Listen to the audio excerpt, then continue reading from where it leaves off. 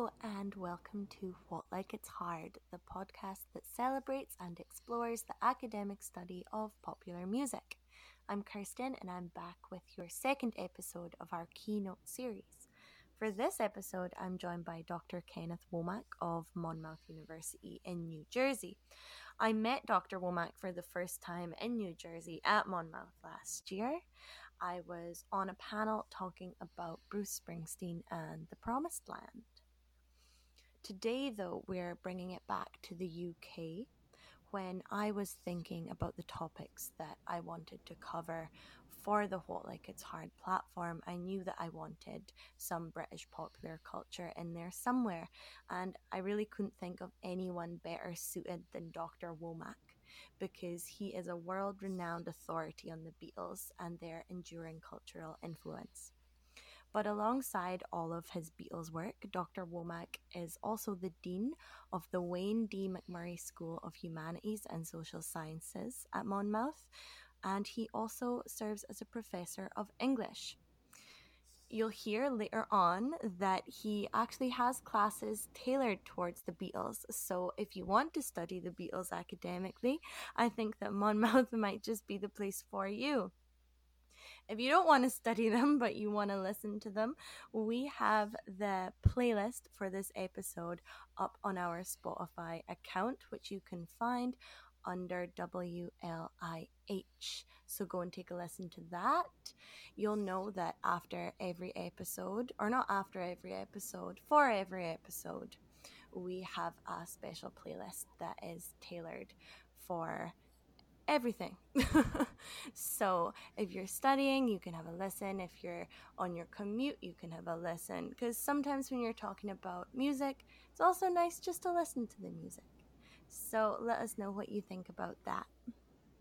Dr. Womack's latest book, The Story of Abbey Road and the End of the Beatles, is coming out on the 15th of this month, and I'm really happy that he's giving us the chance to listen to the introduction, Unmitigated Disaster, right now. When it was released in the autumn of 1969, the Beatles' Abbey Road album enjoyed generally favorable reviews, with the likes of NME, Rolling Stone, and Time rewarding the Fab Four's latest album with strong notices. For the most famous band on the planet, having exerted commercial and critical dominion across the world of pop music for nearly 6 years, it was par for a very enviable course. But still, other reviews were mixed, even disparaging at times. None other than the venerable New York Times took surprising issue with the Beatles' most recent offering, deriding the long player's contents as a clear departure from their earlier, ostensibly more sophisticated and fully realized works. In his New York Times review of October 5, 1969, Nick Cohn gave the Fab Four their props, lauding Abbey Road's concluding medley as the most impressive music they've made since Rubber Soul. But his admiration ended right then and there. For the balance of his review, Cohn didn't pull any punches, disparaging the majority of the LP's songs as pretty average stuff, and in what he denigrated as his most ineffectual moments, unmitigated disaster. For Cohn, something didn't quite sound right on Abbey Road, where the words are limp-wristed, pompous, and fake. The latest compositions from George Harrison were mediocrity incarnate, and the badness ranges from mere gentle tedium to cringing embarrassment. What exactly was Cohn hearing in those tracks that gave him such dis-ease? In spite of his relatively tender age, the 23-year-old British Cohn had already earned considerable stature among the music critics of his day.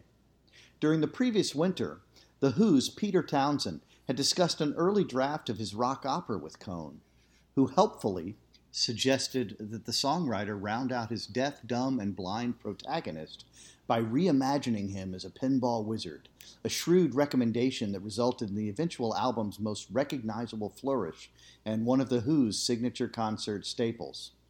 When Cohn's review of Abbey Road made the pages of the New York Times, the rock world took notice, just as it had done more than 2 years earlier when Richard Goldstein lambasted the Beatles' Sgt. Pepper's Lonely Hearts Club Band in the same newspaper. As with Cohn, Goldstein heralded a new breed of cultural critic, a wunderkind of sorts who, at just 22 years of age, had already published a book on campus drug abuse, and even more impressively, had joined the staff of the counterculture's most esteemed crew of writers at the Village Voice. While the whole of the Western world seemed to embrace Sgt. Pepper as the purest distillation yet of the group's aesthetic vision, including Robert Christgau, Goldstein's colleague at the Village Voice, who praised the album in Esquire as the epitome of studio rock, Goldstein poo-pooed the LP as a pastiche of dissonance and harshness. The mood is mellow, even nostalgic, but like the cover, the overall effect is busy, hip, and cluttered. Like an overattended child, Sgt. Pepper is spoiled. It reeks of horns and harps, harmonica quartets, assorted animal noises, and a 91-piece orchestra. For the Beatles, critical jests from the likes of Cohn and Goldstein hardly resulted in a wound, much less a scar.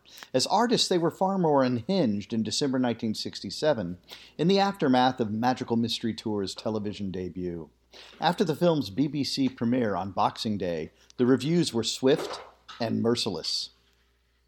"The bigger they are, the harder they fall, and what a fall it was," James Thomas wrote in the Daily Express. "The whole boring saga confirmed a long-held suspicion of mine that the Beatles are four pleasant young men who have made so much money that they can apparently afford to be contemptuous of the public." Meanwhile, the Daily Sketch couldn't help poking fun at the Beatles' recent forays into Eastern mysticism. "Whoever authorized the showing of the film on BBC One should be condemned to a year squatting at the feet of the Maharishi Mahesh Yogi," they wrote. For its part, the Daily Mirror condemned Magical Mystery Tour as rubbish, piffle, nonsense. For the Beatles, it was a critical drubbing that had proved difficult to stomach, especially after enjoying the artistic heights of Sgt. Pepper. As Hunter Davies, the band's authorized biographer, commented, Magical Mystery Tour marked the first time in memory that an artist felt obliged to make a public apology for his work. Indeed, Paul McCartney later remarked that, "We don't say it was a good film, it was one of our first attempts. If we goofed, then we goofed. If it was a challenge and it didn't come off, we'll know better next time." Paul added, perhaps inadvisedly, "I mean, you couldn't call the Queen's speech a gas either, could you?" As perhaps the Beatles' single greatest artistic failure, Magical Mystery Tour marked an anomaly in the band's unprecedented career. Not merely because of the television movie's aesthetic shortcomings, but also because of the sheer fact that it was decidedly different, that it stood out, however poorly, from the extant musical and filmic corpus. In its own way, Abbey Road acted as an outlier, somehow separate and distinct from a clutch of landmark LPs that included Rubber Soul, Revolver, Sgt. Pepper, The Beatles, known as the White Album. When it came to Abbey Road, Cohn wasn't the only critic who winced in dismay at the Beatles' latest offering. In his November 1969 review in Rolling Stone, Ed Ward lambasted Abbey Road for treading a rather tenuous line between boredom, Beatledom, and bubblegum. In contrast with Cohn, who lauded the medley as the long player's solitary saving grace, Ward dismissed the song cycle's component parts as so heavily overproduced that they are hard to listen to. Writing in The Guardian, Geoffrey Cannon followed suit, observing that the Beatles' old rock and roll had energy and purpose, and this is what Abbey Road has not. Ultimately, the Beatles' new LP, in his words, is a slight matter. Perhaps to their own relief, the Beatles have lost the desire to touch us. You will enjoy Abbey Road, but it won't move you. Writing in Life magazine, Albert Goldman echoed Cannon's complaints, remarking that the medley seemed symbolic of the Beatles' latest phase, which might be described as the round-the-clock production of disposable music effects. Abbey Road was hardly the first work of art to be met with critical scorn, in spite of its creator's contemporary renown.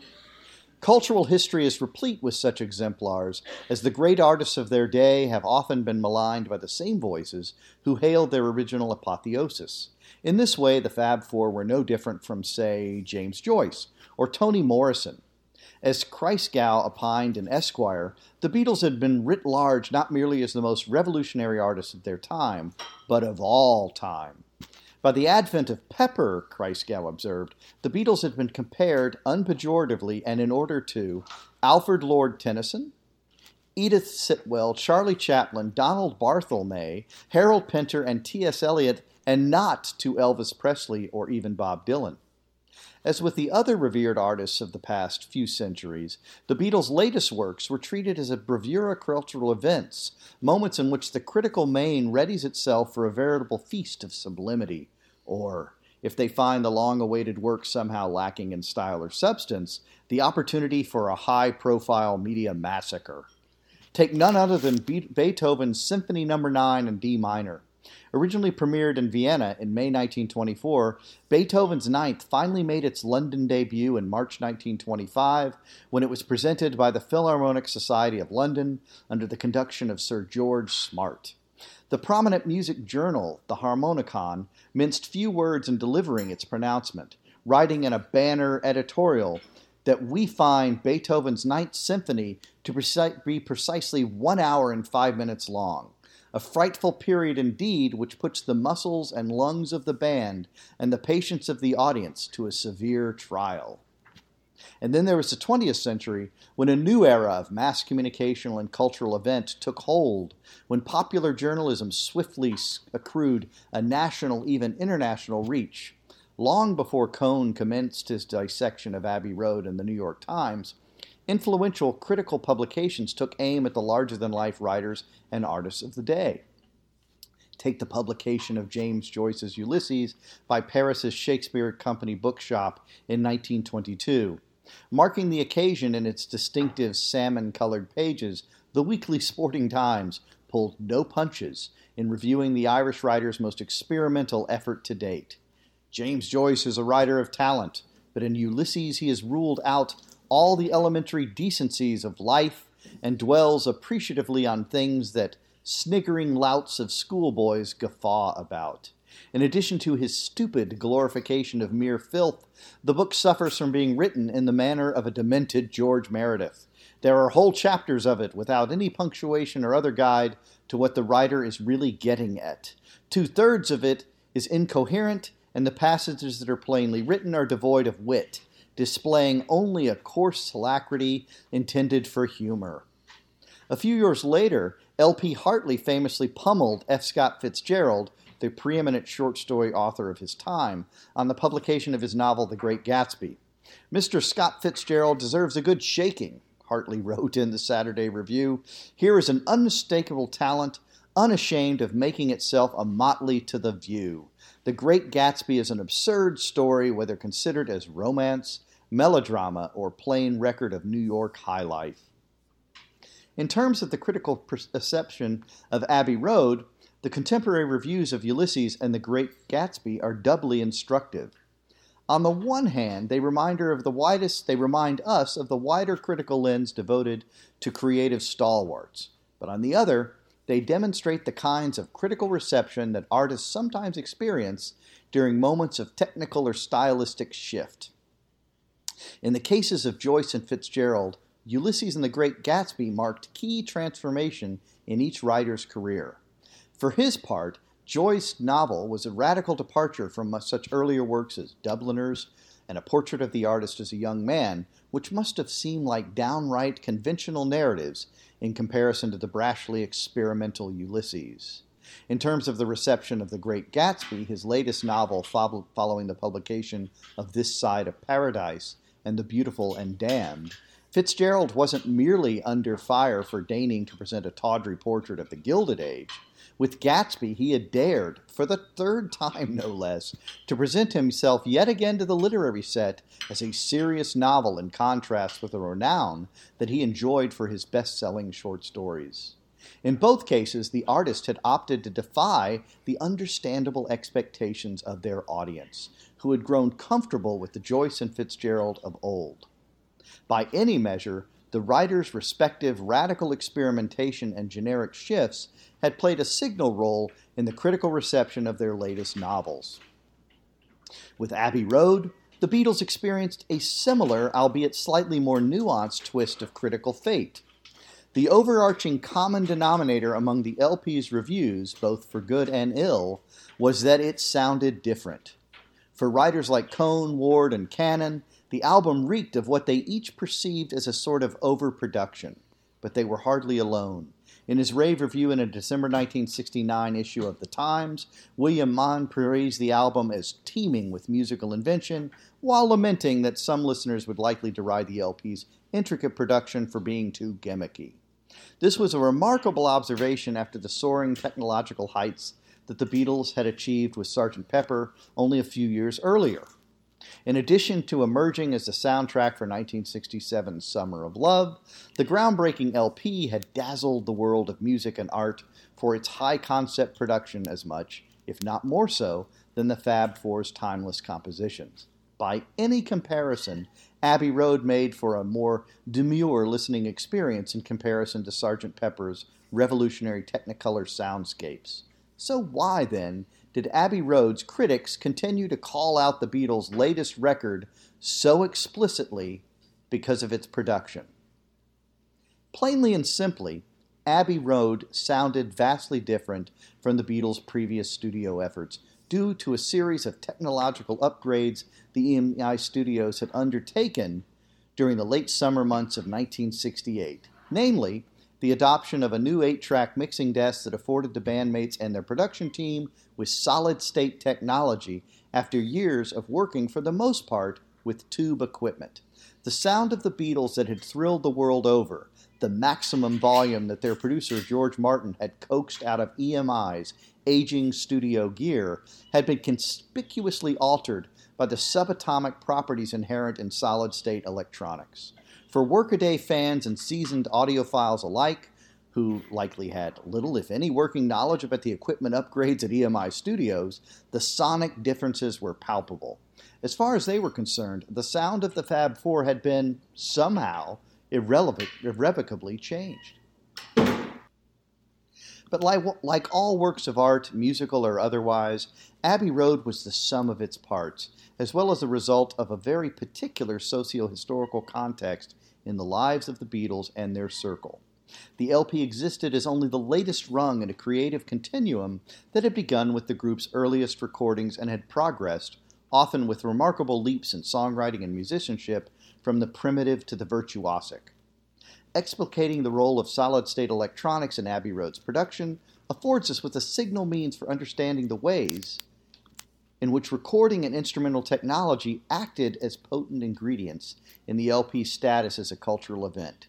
But of course, technology exists as but one aspect of the album's enduring acclaim.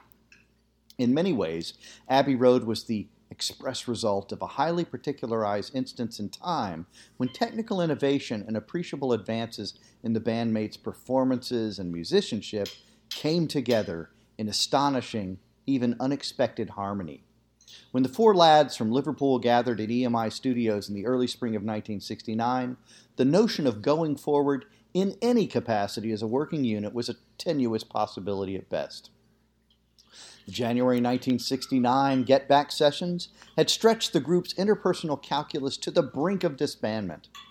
At mid-month, George Harrison had briefly quit the Beatles, famously uttering "See you around the clubs" as he made his exit, only to be coaxed back via a carefully negotiated Fab Four détente. By month's end, they had climbed atop the roof of their Savile Row office building for a final attempt at live performance. A last hurrah with portents that were hardly lost on anyone fortunate to be in attendance on that blustery January day. And if the rooftop concert had spelled the end of the Beatles, well, nobody in their inner circle, least of all the bandmates themselves, would have been surprised. The fact that Abbey Road came into being in any form was remarkable under the circumstances.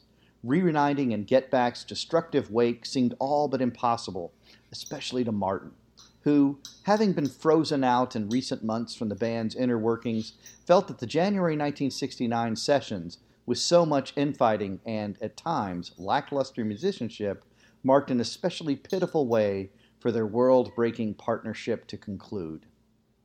Yet when the bandmates made their way back to EMI Studios over the following months, when they decided to give it one final go before slipping into the waiting arms of history, the Beatles somehow made it work. Aided by the studio upgrades for which they had long clamored, and their own evolving talent and artistry, they willed one last production into being. Flourishing under these remarkable conditions, they honed an improbable musical epitaph for the ages. Amazing. Well, you've been described by Rob Sheffield of Rolling Stone as the world's foremost Beatles scholar. And of course I agree, but I do have one question about that. If you're from Houston, Texas, why British culture and why the Beatles? Well, that's a very good question. And while I may be, I love Rob for saying that. The world's foremost historian is not too far away from you, our good friend Mark Lewison, who really is my greatest influence for this kind of work. But you're right. I'm from Houston, Texas. My PhD was in 20th century British literature. I like to argue, somewhat facetiously, but also somewhat seriously, that the Beatles are 20th century British literature because they're a highly literary band. What's the definition of a text? A text is any complex set of signs, and the Beatles are a text, right?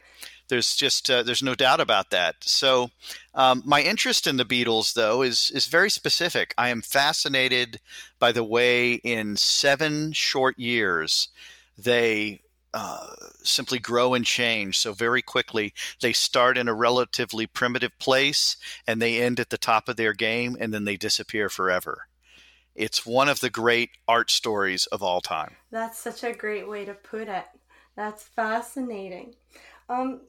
So did you start off as a Beatles fan, or did you start to read them like a text when you first heard them?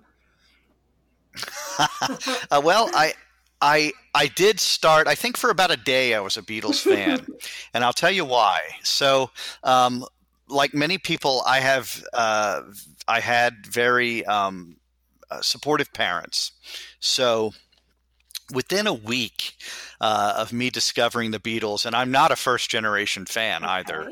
I'm simply not old, and I don't even know if I guess you'd call me a second generation fan, maybe third, but it depends on how you want to separate generations, right?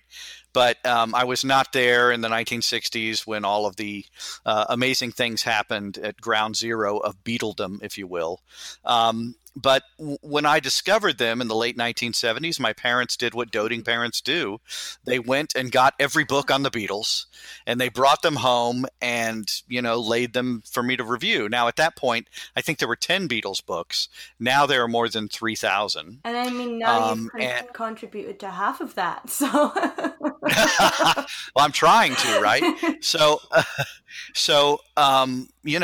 almost immediately, my parents presented me with the notion that this was something that could be studied and interpreted in different ways, and studied from different perspectives, right? Artistic, literary critical, historical, you name it. Exactly. So you did your PhD in, what was that again? Sorry?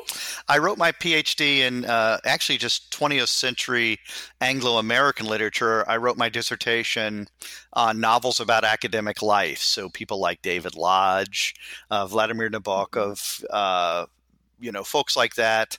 In its published form with Palgrave, I added a chapter on David Mamet.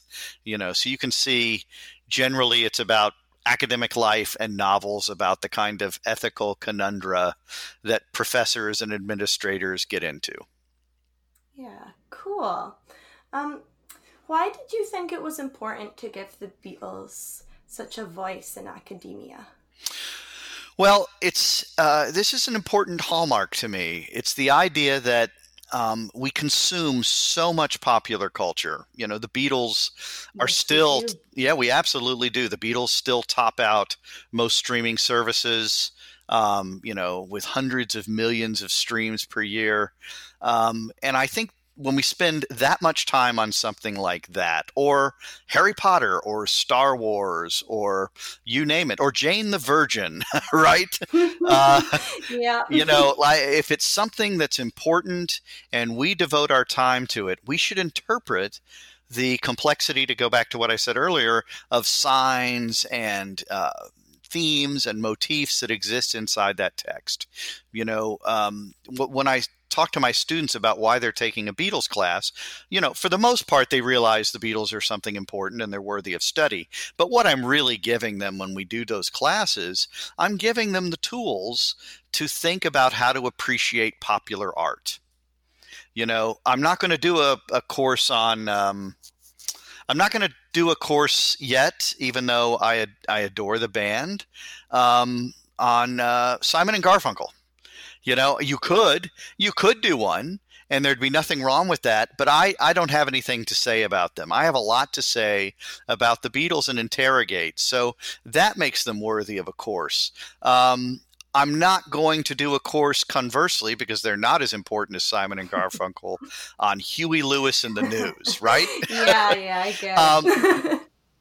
I don't know that I could spend a day on Huey Lewis and the News. I don't know if I could spend time writing about them seriously, because in the world of popular culture, and in the same way with the world of literary culture or filmic culture, there's high culture, middle culture, and low culture, right? And I can't pretend that, you can't pretend that Huey Lewis and the News are at the same level of the Beatles or the Rolling Stones or Pink Floyd or Beyonce or what have you. People who are trying to make a different kind of statement. Yeah, most definitely. And the book that you've just read that will be published on the 15th of October this year, Solid State, the story of Abbey Road and the end of the Beatles, that explores the writing, recording, mixing and reception of the album. But when that album was first recorded, do you think many critics would have had it up there in high culture? I don't know that they would. As we'll see with the book's introductory chapter, which is called Unmitigated Disaster. Exactly. And that's so illustrative of the fact, right, that time is such an important player in our critical estimation of a text's and artist's value. Time is so significant. Obviously, with what you just said, the cultural context of Abbey Road when it was released, those critics may very well not have seen it as significant. They may even have said the Beatles ended on a less than high note. We are now at a point where I don't think anybody who's a serious writer or thinker about them or art would agree with that. Yeah. If you can remember the first time you heard Abbey Road, what would you have included when you were critiquing it? Wow. I do remember it because it would have had to have been in the early 80s, maybe, okay. 80, 81, somewhere in there. And I remember it because I still had it on a long playing record. And like most... I guess I was about to be a teenager, so like most lazy teenagers, mm-hmm. I'd lay around and just listen to whatever it was for a long time, right? It would just be listening music. And I remember vividly when I first discovered Abbey Road, I don't think I was quite ready for it.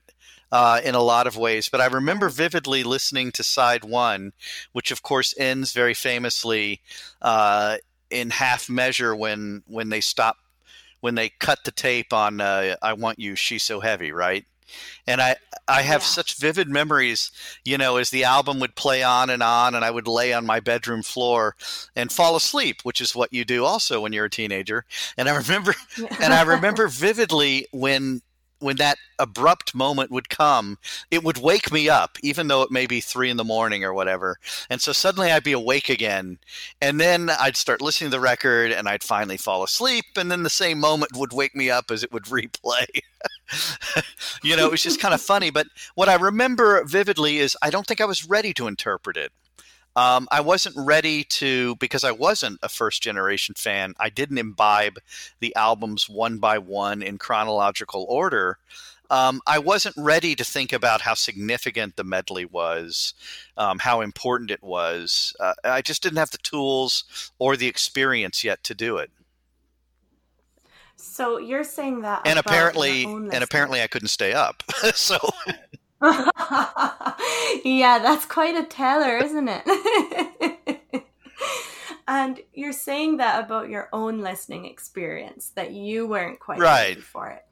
But do you think its reception when it first came out, that was the issue, that people weren't ready for it? Well, I think you've nailed it, actually. That's entirely true. Clearly, they were not. In fact, one of the more interesting examples is with Rolling Stone magazine, where the first review was somewhat negative, and Jan Winter, the editor, said, "Let's try again." And they did the, it's almost unprecedented to say, "Let's go and get another review." There's a famous review of Sgt. Pepper from the New York Times where it was panned. So I think you're absolutely right. I think we have to grow into things. And clearly these critics, many of whom I would think would have a different perspective now, had not quite found their way into that record. Yeah, most definitely, I think. But if you were to agree with any of the critics, who would you agree with? Oh, wow. As far as Abbey Road goes. Yeah, as far as Abbey Road goes. Well, I do like, even though he wasn't completely loving, Nick Cohn in the New York Times did say that the medley was the most impressive music they've made since Rubber Soul. While I don't totally agree with the fact that perhaps there were lesser pieces of music in the interim between Rubber Soul and Abbey Road, I do think that that the medley itself is, absolutely significant, and elevates the Beatles' achievement wholeheartedly above where it had been before at any moment. I mean, the idea that they can contemplate and execute this beautiful suite of songs that is laden with meaning represents a certain artistic maturity. Most definitely. And I think because of the technological upgrades in sound recording by EMI Studios, I think that made such an impact with the way that people perceived Abbey Road, because it was so different to what the Beatles had done previously. Do you think that they would have been better to keep it safe and not have such a, I don't want to say the words overproduced, but I know that was a common complaint at the time. But do you think they should have kept it safer, or they should have just done what they did? That's a very insightful question for a number of reasons. One, the Beatles, I don't know that as human beings or artists, they could ever resist using the latest technology, regardless of the outcome. I think it was so important for them to be ahead of the curve. So when a new instrument would come into the studio or a new gadget became available, they wanted it. Like the Moog synthesizer, right?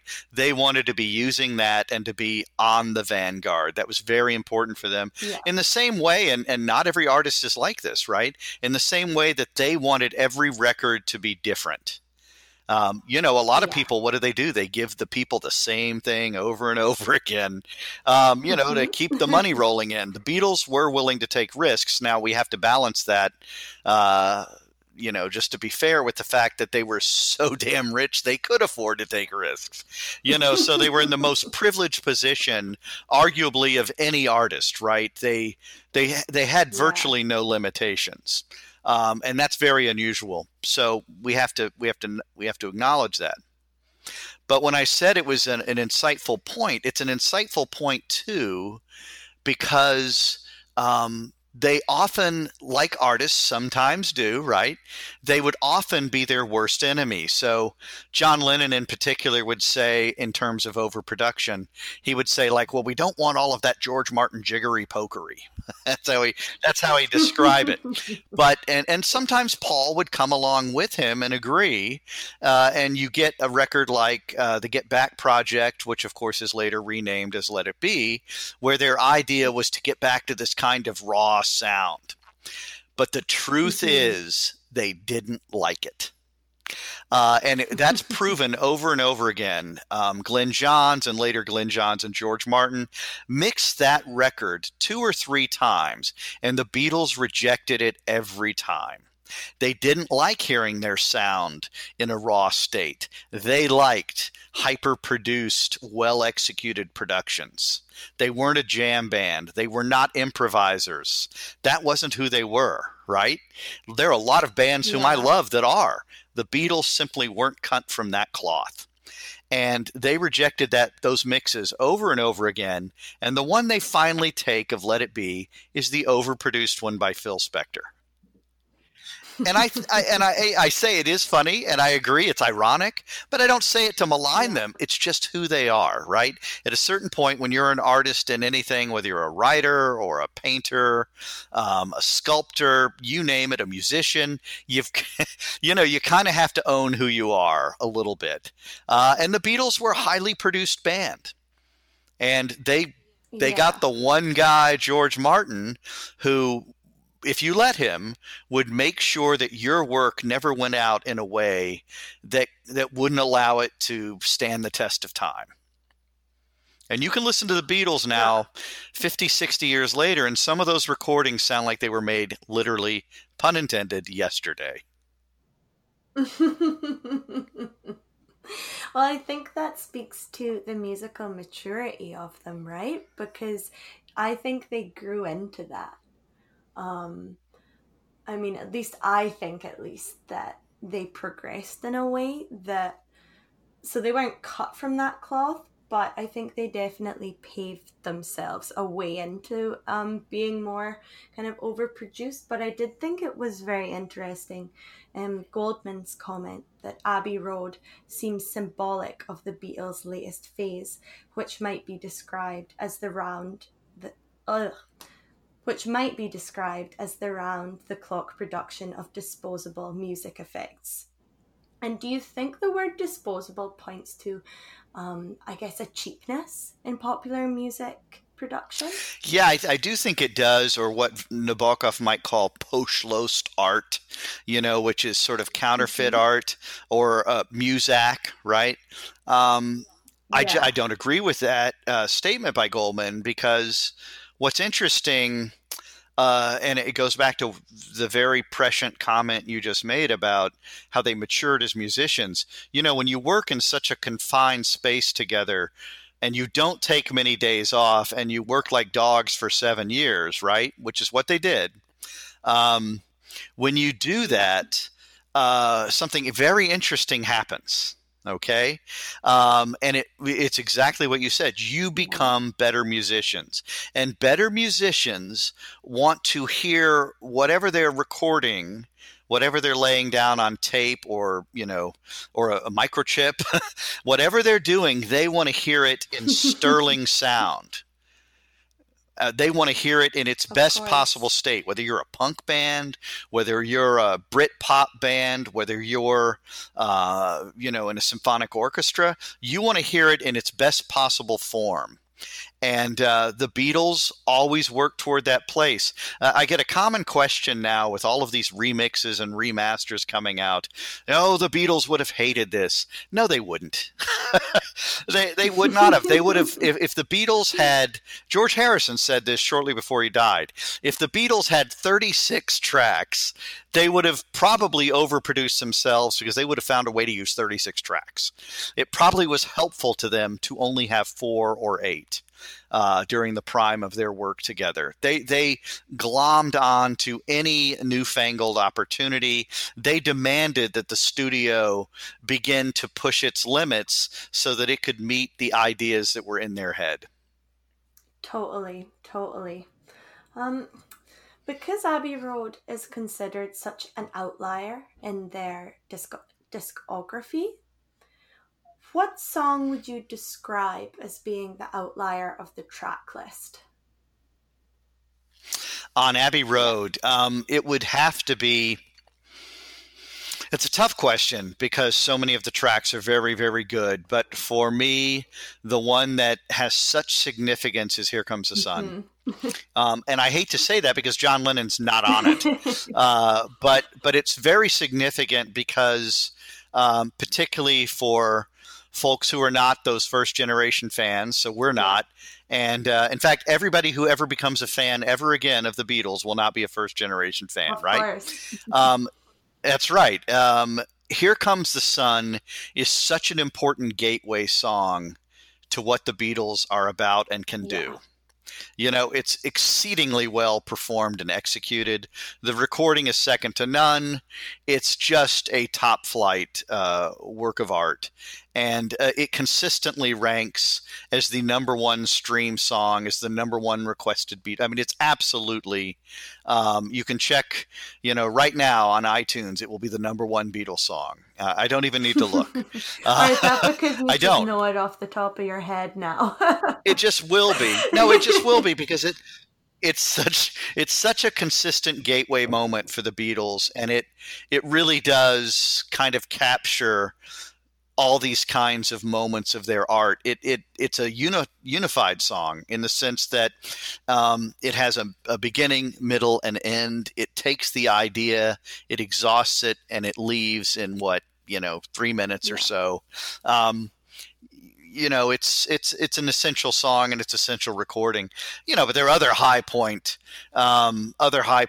in the, obviously on the album. I mean, the medley is, a stroke of genius. Hearing them sing in 3-part harmony multiplied 3 times on the song, Because, is magic. It's absolutely magical. Of course. I always find track lists so interesting, especially in the way that people choose to put the songs together like that. And I probably look into things far too much. But I found it so interesting because there was so much tension between the band members when they were recording Abbey Road. And they chose to have the first song as... and it's just left the top of my mind. Come Together. There you go. That was the first one. But there was such a turbulent relationship going on internally. And of course, Come Together, it comes from an expansion of Let's Get Together by Lennon. Yeah. When he wrote that for Timothy Leary's California Gubernational campaign against drug gambling. Oh, it was his gubernatorial. So when he was running for governor. That's it. See, I'm gonna say I don't know how to pronounce that because I'm not North American. That's right. You have a 100% total pass on that. I'm playing the international card. Yeah, and there are a lot of Americans who could not say that word. So. Well, thank you. No, it's a fact. Oh my goodness. Well, I feel validated in my mistake anyway. But the rough version of the lyrics from Let's Get It Together, or no, I have no idea what I'm talking about. The rough version of the lyrics for Come Together was written when Lennon and Ono were doing their second bed-in event in Montreal. And do you think... Back to my original question, because I've completely gone off the rails, but do you think that having Come Together at the start of the album is telling of the turbulent band relationships that were happening during the time of recording? I think you can interpret that way because, of course, as a thinker about popular music and structure and sequencing, that is a very fair interpretation. I think we have to balance it, though, with the fact that the guy who even then was calling some of the shots about sequencing, right, was George Martin. And George believed that you start off with the strong cut. And to his ears, that was Come Together. Originally, it was going to be Here Comes the Sun. Okay. So it was an interesting choice by George to put that there. But I do think it certainly works with their ethos, right? Which, as Paul McCartney says at the end of the anthology, he loves the Beatles music because it's very much give peace a chance, love one another. It's not, sawed off, kill your parents. The Beatles, and I'm paraphrasing very badly because I don't think that's what it is. But it's a wonderful sentiment because they really are about, elevating the human condition. Of course, yeah. In so many ways that were way ahead of their time and may still be, given the state of the world at the moment, way ahead of our time, that come together, is more important. And they recognized that what they were doing was very, very important, that it was more important than them or they wouldn't have been in that studio. Yeah. There was a terrible fight, as you've read in the book, I'm sure, that occurs in May 1969. And Paul McCartney later said, it was the night we broke the Liberty Bell of the Beatles. It was a terrible night. But they record almost every bit of that album after that date. And it meant walking into the studio and recognizing that you're making something, art, that is more important than you. Yeah. Even if you have to do it for right now. And that's a great artist. As you know, George Harrison quits the band briefly in January 1969. And when he comes back, and he has every reason to be sore at these guys. They've treated him like a junior member of this band forever. But he comes back and he bangs his chest and he says, heart of hearts, this is where I should be. Yeah. And it floors me whenever I think I teared up the first time I read it, because that's when people are finding the best in themselves, that it's more important for me to be here right now with you. Look at John Lennon suffering from a heroin addiction, having been in a terrible car wreck in July 1969. Sure, he was cranky and messed up, but he showed up most of the time. They were there until they couldn't be anymore. And that's, whether it's a marriage or you're in a family or you're working in a shared business partnership, what have you, or in this case, a musical fusion. If you can't be together and that's your glue, it's over. And they had that glue until they didn't have it. Beautifully put. Well, thank you. You can learn from the Beatles across the board in life, I think. Oh, I think you can for sure, right? If, anything worth doing is a struggle. And they struggled, the popular writer Malcolm Gladwell has written widely about the 10,000 hours you have to put in to really do something. I think Gladwell's spot on. The Beatles put in all those hours, whether it was 10,000 or fewer or more, it doesn't matter. They put in hours and hours and they stayed together before they ever became good. Yeah, most definitely. I do think this is another thing I find interesting that isn't necessarily to do with the sound of Abbey Road. It's more so to do with the album cover. I couldn't do this episode without mentioning the iconic album cover. Do you think that album cover has helped Abbey Road gain the recognition it deserves in popular culture? Oh, absolutely. Every part of your artistic product, I don't mean to get all commercial, right? But every part of the artifact matters. The sound, the lyrics, the imagery, and certainly the cover, the way you are sharing your idea, your vision with the world. And what a perfect idea for them to memorialize, even if they didn't quite know they were doing it, the idea of that studio, which is where they'd really lived. For so many fans, it's the Ed Sullivan Show, it's the Palladium, it's Shea Stadium, it's whatever, but they really lived in the studio, which is where undeniably they had their finest moments together. So, it's very significant in that sense. It's also significant in that they're walking away from the studio, which they are almost literally. And in fact, here today, when we're recording this together, it is 2 days from the 50th anniversary of that cover shot by Ian McMillan. It is, and that was actually one of my trivia questions. Uh-oh. It was the 8th of August. That's right. And down in London on Thursday of this week, they will be having a mass crossing to celebrate the moment. Oh my goodness. That I did not know. Do they do that every year? They do something, but obviously this year with the rounded 50th anniversary is going to bring in a lot of folks. Amazing. And it was also the 50th anniversary of the Montreal Bedding this year. Oh, that's right. Is that right? Yeah. That should be right. Yeah, I was at the hotel 2 weeks ago. So that's going to be really awkward if I got that wrong. Oh, that's pretty cool. Yeah, it was so cool. They have the lobby covered in lyrics and photos, and there's an exhibition with flowers and peace wheels, and it's beautiful. Very nice. Really beautiful. But I guess when you were saying about they really lived in that studio, I'm going to get a little bit silly for a second. Did you ever believe the Paul is dead theory that was spreading across, I guess, more college campuses around North America? Oh, no. And No. No, and I'll tell you why. First of all, I didn't experience it in real time, so that's important. But it's also significant that it happens outside of their story. They're really not involved in it.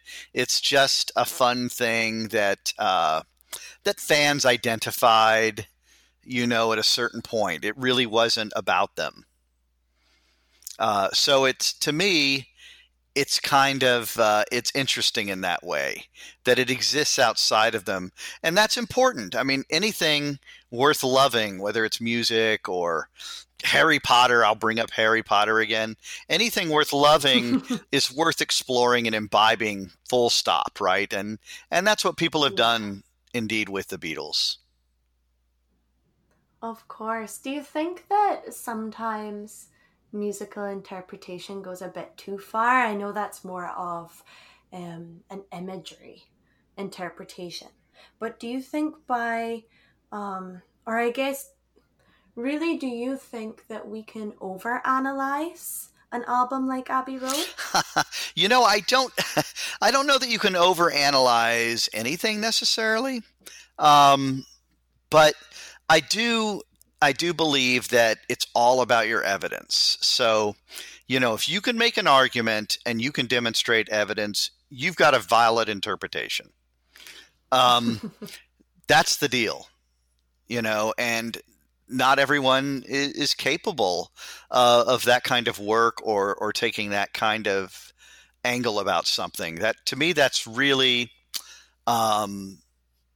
really the significant validating point, whether or not you can do it. I vividly remember one of my first literature courses very long ago, and I was teaching T.S. Eliot's The Wasteland, and this guy in my class said it's about aliens, and I said, okay, I've never heard that before. That's kind of fun.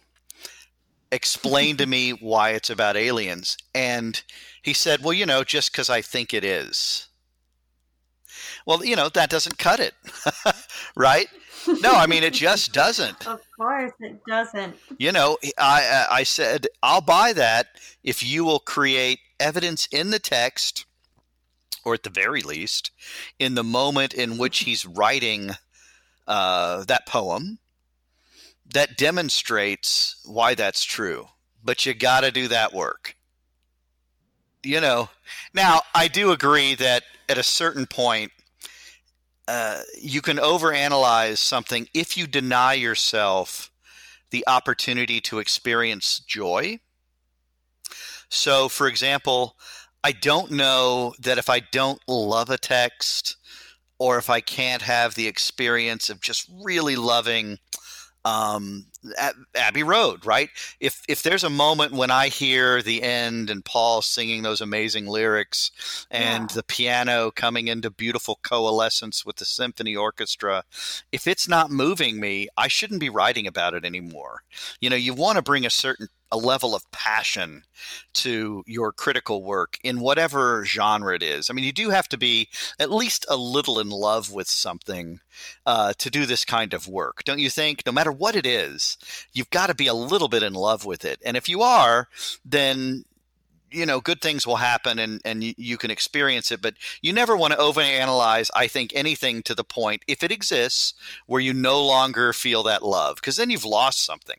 I never want to study the Beatles or anything to the level where I can't still divorce myself from one of my interpretations of something, no matter how valid, and not get the jolt or the passion of the experience. That's why we love art. And some of it I can't explain. We have to live with that too, right? Some of it we can't explain why something is so powerful and moving for us. Just in the same way that I don't know if you can't explain why you love your significant other or, or your puppy, Well, I guess that's fair. Oh dear. Do you think, based off of that kind of passion and for loving something and perhaps over analyzing, that there will be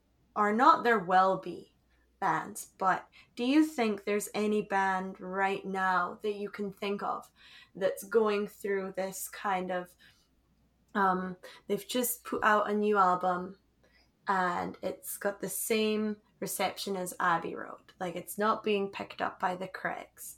Who do you think in the next 20 years that we're going to look back on and say that was a great album, but we weren't ready for it? Wow. That is a tough question. No, it's a great one, but it's tough, right? I'm going to say something really uncool, and but I don't mind, because you've created such a safe space with this podcast that I'm okay with doing it. When I think about the bands we listen to today, one band that is just ridiculed up and down, and sometimes deservedly, is Coldplay. I think two of their albums, Viva La Vida and A Rush of Blood to the Head, are going to age really, really well, for all the making fun that happens with poor Coldplay. I think that they are incredibly well played, well performed, and they will be seen as being important. Will they be Abbey Road? I don't know about that, although they're very good records. One of my fondest dreams, frankly, is that I'm alive when the next huge pop explosion happens. There's Elvis, the Beatles, perhaps Michael Jackson. Others can be argued here and there. I would really like to be living to experience a musical phenomenon that is so totalizing that I can't get enough of it.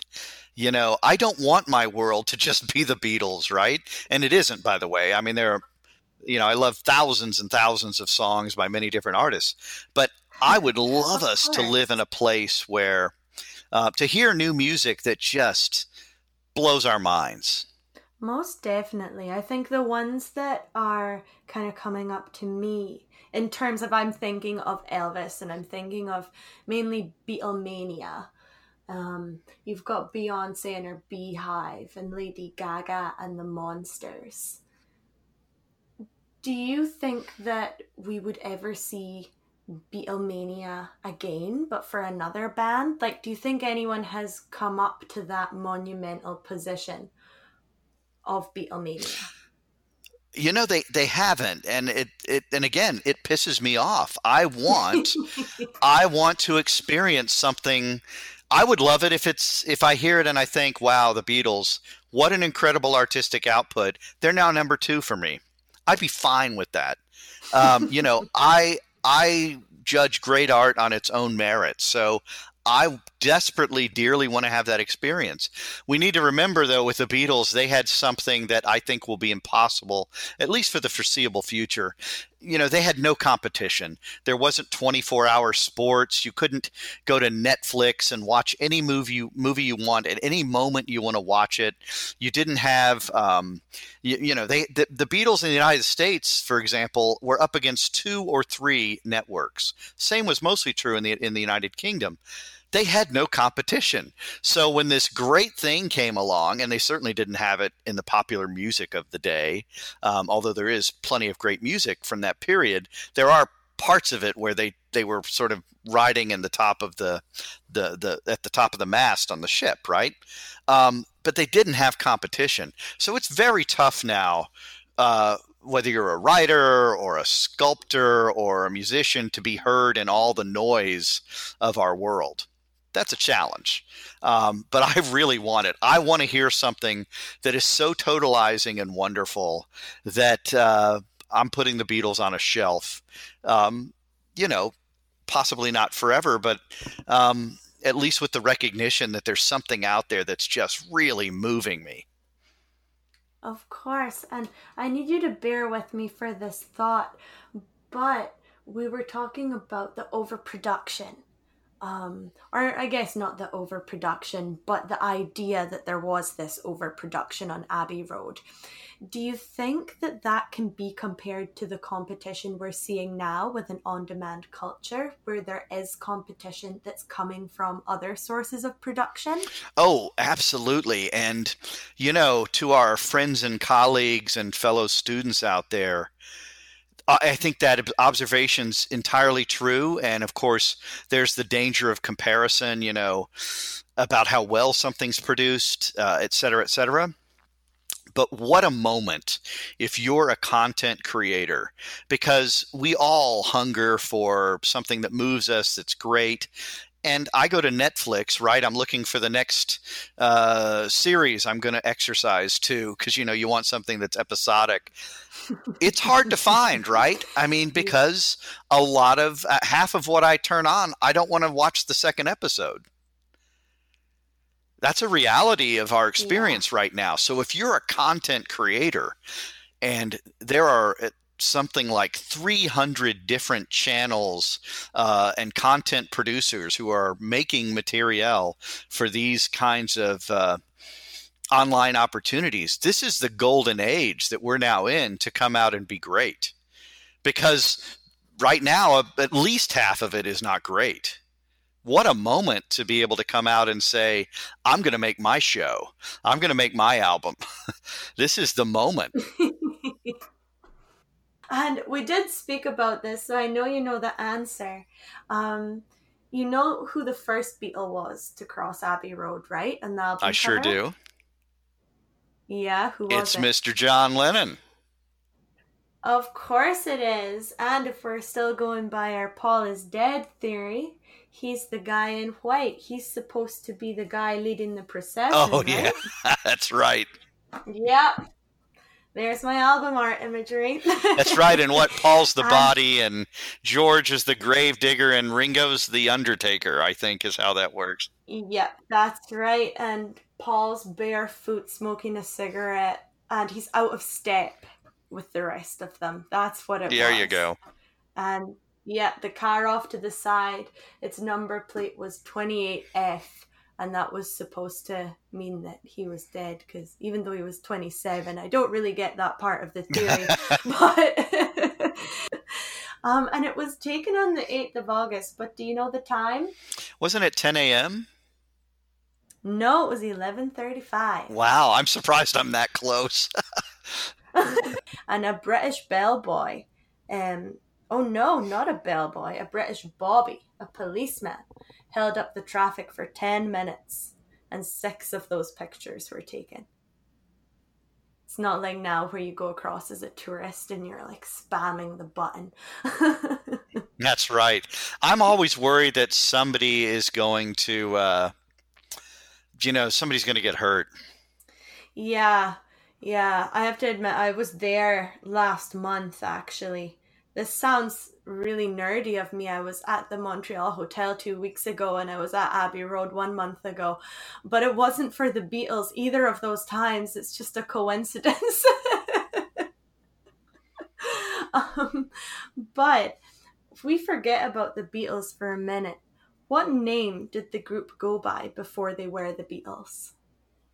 Oh, their first name was the Quarrymen. Yeah. And then they were they were the Silver Beatles. They were the Nurk Twins. They were Long John Silver, and they had all sorts of different silly names until they finally arrived on the one that made the most sense. Yeah, they did. I think the only two I know other than that are the Blackjacks and Johnny and the Moondogs. That's right, yeah. Yep. And the Blackjacks was such a popular name. Half of the skiffle bands were called the Blackjacks. People must have loved gambling, right? Of course. Oh dear. How many hours did it take the Beatles to record the Sgt. Pepper album? It took 700 something. It did. It took 700 hours to record over a period of 129 days. Not bad. Which is, pretty crazy. And if you put that into perspective, the Beatles' debut studio album, Please Please Me, took just over 9 hours to complete. It is pretty crazy. A friend of mine named Aaron Kretovitz recently, did the math on the White Album, and he came up with something like 800 hours. Oh, wow. Yeah. That is crazy. But it is a longer record, so I guess so. Yeah, and you've got to take that into account too. And I just have one final question. What were George Harrison's last words to Ringo Starr? Oh, wow. I do. Is it that moment when he said, "Do you want me to come with you?" Yep, that's it. Oh, isn't that the most heartbreaking thing you've ever seen? Right? It's so sad. So sad. Yeah. It's why the story matters though, right? Because that's real humanity. It's the same way that, as I tell my students, they're amazing musicians, but let's not treat them like gods. They're human beings. It's a human story. Some people are going to leave the story early, like George. Some are going to leave because of murder, right? I mean, it's a real tale. There'll be love. There'll be reunion. It's got it all. It should be a series. No, I totally agree with you. It is. It's heartbreaking, but so heartwarming at the same time. But thank you so much for participating. Well, I feel like we got a good one here. And you are doing something great. This is an excellent idea. Thank you for listening. Remember to leave a review or rate this podcast episode on whatever platform you choose to listen to it on. You can follow along with our content over on our Instagram account at WLIH Podcast. And you can also visit our website, www.wlihpodcast.com. Remember that our call for papers operates on a rolling basis. So if you have something that you want to talk about, please get in touch with your abstracts and biographies. You'll find all of the information you need to apply to have your very own episode over on our website, which is again www.wlihpodcast.com. Our next episode is with Dr. Catherine Carlin of Kansas State, and we are going to be talking about Etta Moten. So until then, stay well.